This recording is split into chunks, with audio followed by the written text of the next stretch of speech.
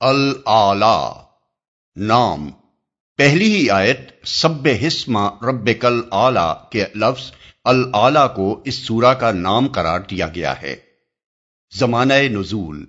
اس کے مضمون سے بھی یہ معلوم ہوتا ہے کہ یہ بالکل ابتدائی دور کی نازل شدہ سورتوں میں سے ہے، اور آیت نمبر 6 کے یہ الفاظ بھی کہ ہم تمہیں پڑھوا دیں گے پھر تم نہیں بھولو گے، یہ بتاتے ہیں کہ یہ اس زمانے میں نازل ہوئی تھی جب رسول اللہ صلی اللہ علیہ وسلم کو ابھی وحی اخذ کرنے کی اچھی طرح مشق نہیں ہوئی تھی، اور نزول وحی کے وقت آپ کو اندیشہ ہوتا تھا کہ کہیں میں اس کے الفاظ بھول نہ جاؤں۔ اس آیت کے ساتھ اگر سورہ طٰہٰ کی آیت 114 اور سورہ قیامہ کی آیات 16 تا 19 کو ملا کر دیکھا جائے اور تینوں آیتوں کے انداز بیان اور موقع و محل پر بھی غور کیا جائے تو واقعات کی ترتیب یہ معلوم ہوتی ہے کہ سب سے پہلے اس سورت میں حضور صلی اللہ علیہ وسلم کو اطمینان دلایا گیا کہ آپ فکر نہ کریں، ہم یہ کلام آپ کو پڑھوا دیں گے اور آپ اسے نہ بھولیں گے۔ پھر ایک مدت کے بعد دوسرے موقع پر جب سورہ قیامہ نازل ہو رہی تھی،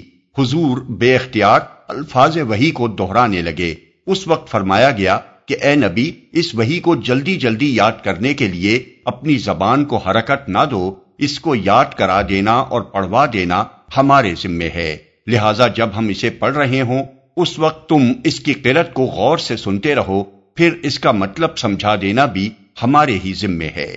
آخری مرتبہ سورہ طٰہٰ کے نزول کے موقع پر حضور صلی اللہ علیہ وسلم کو پھر بتقاضائے بشریت اندیشہ لاحق ہوا کہ یہ 113 آیتیں جو متواتر نازل ہوئی ہیں، ان میں سے کوئی چیز میرے حافظے سے نکل نہ جائے، اور آپ ان کو یاد کرنے کی کوشش کرنے لگے۔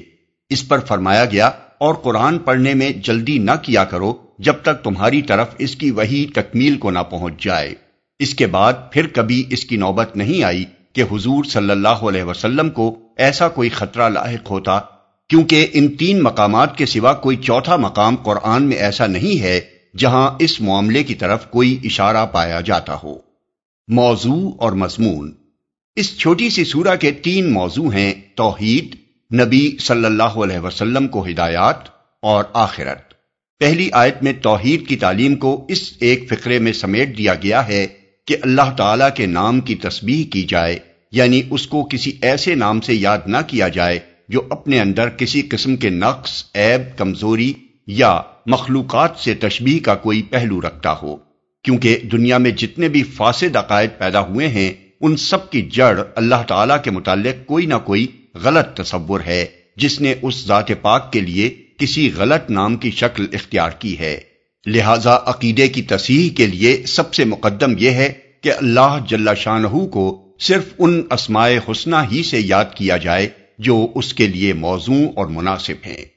اس کے بعد 3 آیتوں میں بتایا گیا ہے کہ تمہارا رب جس کے نام کی تسبیح کا حکم دیا جا رہا ہے وہ ہے جس نے کائنات کی ہر چیز کو پیدا کیا، اس کا تناسب قائم کیا، اس کی تقدیر بنائی، اسے وہ کام انجام دینے کی راہ بتائی جس کے لیے وہ پیدا کی گئی ہے، اور تم اپنی آنکھوں سے اس کی قدرت کا یہ کرشمہ دیکھ رہے ہو کہ وہ زمین پر نباتات کو پیدا بھی کرتا ہے اور پھر انہیں خس و خاشاک بھی بنا دیتا ہے۔ کوئی ہستی نہ بہار لانے پر قادر ہے، نہ خزاں کو آنے سے روک سکتی ہے۔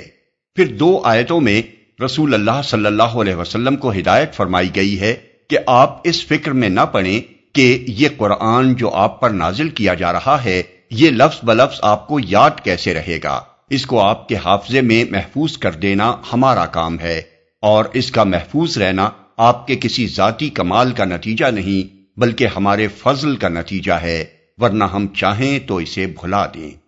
اس کے بعد رسول اللہ صلی اللہ علیہ وسلم سے فرمایا گیا ہے کہ آپ کے سپرد ہر ایک کو راہ راست پر لے آنے کا کام نہیں کیا گیا ہے، بلکہ آپ کا کام بس حق کی تبلیغ کر دینا ہے، اور تبلیغ کا سیدھا سادہ طریقہ یہ ہے کہ جو نصیحت سننے اور قبول کرنے کے لیے تیار ہو اسے نصیحت کی جائے، اور جو اس کے لیے تیار نہ ہو اس کے پیچھے نہ پڑا جائے۔ جس کے دل میں گمراہی کے انجام بد کا خوف ہوگا وہ حق بات کو سن کر قبول کر لے گا، اور جو بدبخت اسے سننے اور قبول کرنے سے گریز کرے گا وہ اپنا برا انجام خود دیکھ لے گا۔ آخر میں کلام کو اس بات پر ختم کیا گیا ہے کہ فلاح صرف ان لوگوں کے لیے ہے جو عقائد، اخلاق اور اعمال کی پاکیزگی اختیار کریں اور اپنے رب کا نام یاد کر کے نماز پڑھیں، لیکن لوگوں کا حال یہ ہے کہ انہیں ساری فکر بس اسی دنیا کے آرام و آسائش اور فائدوں اور لذتوں کی ہے، حالانکہ اصل فکر آخرت کی ہونی چاہیے، کیونکہ دنیا فانی ہے اور آخرت باقی، اور دنیا کی نعمتوں سے آخرت کی نعمتیں بدرجہ بڑھ کر ہیں۔ یہ حقیقت صرف قرآن ہی میں نہیں بتائی جا رہی ہے، بلکہ حضرت ابراہیم علیہ السلام اور حضرت موسیٰ علیہ السلام کے صحیفوں میں بھی انسان کو اسی حقیقت سے آگاہ کیا گیا تھا۔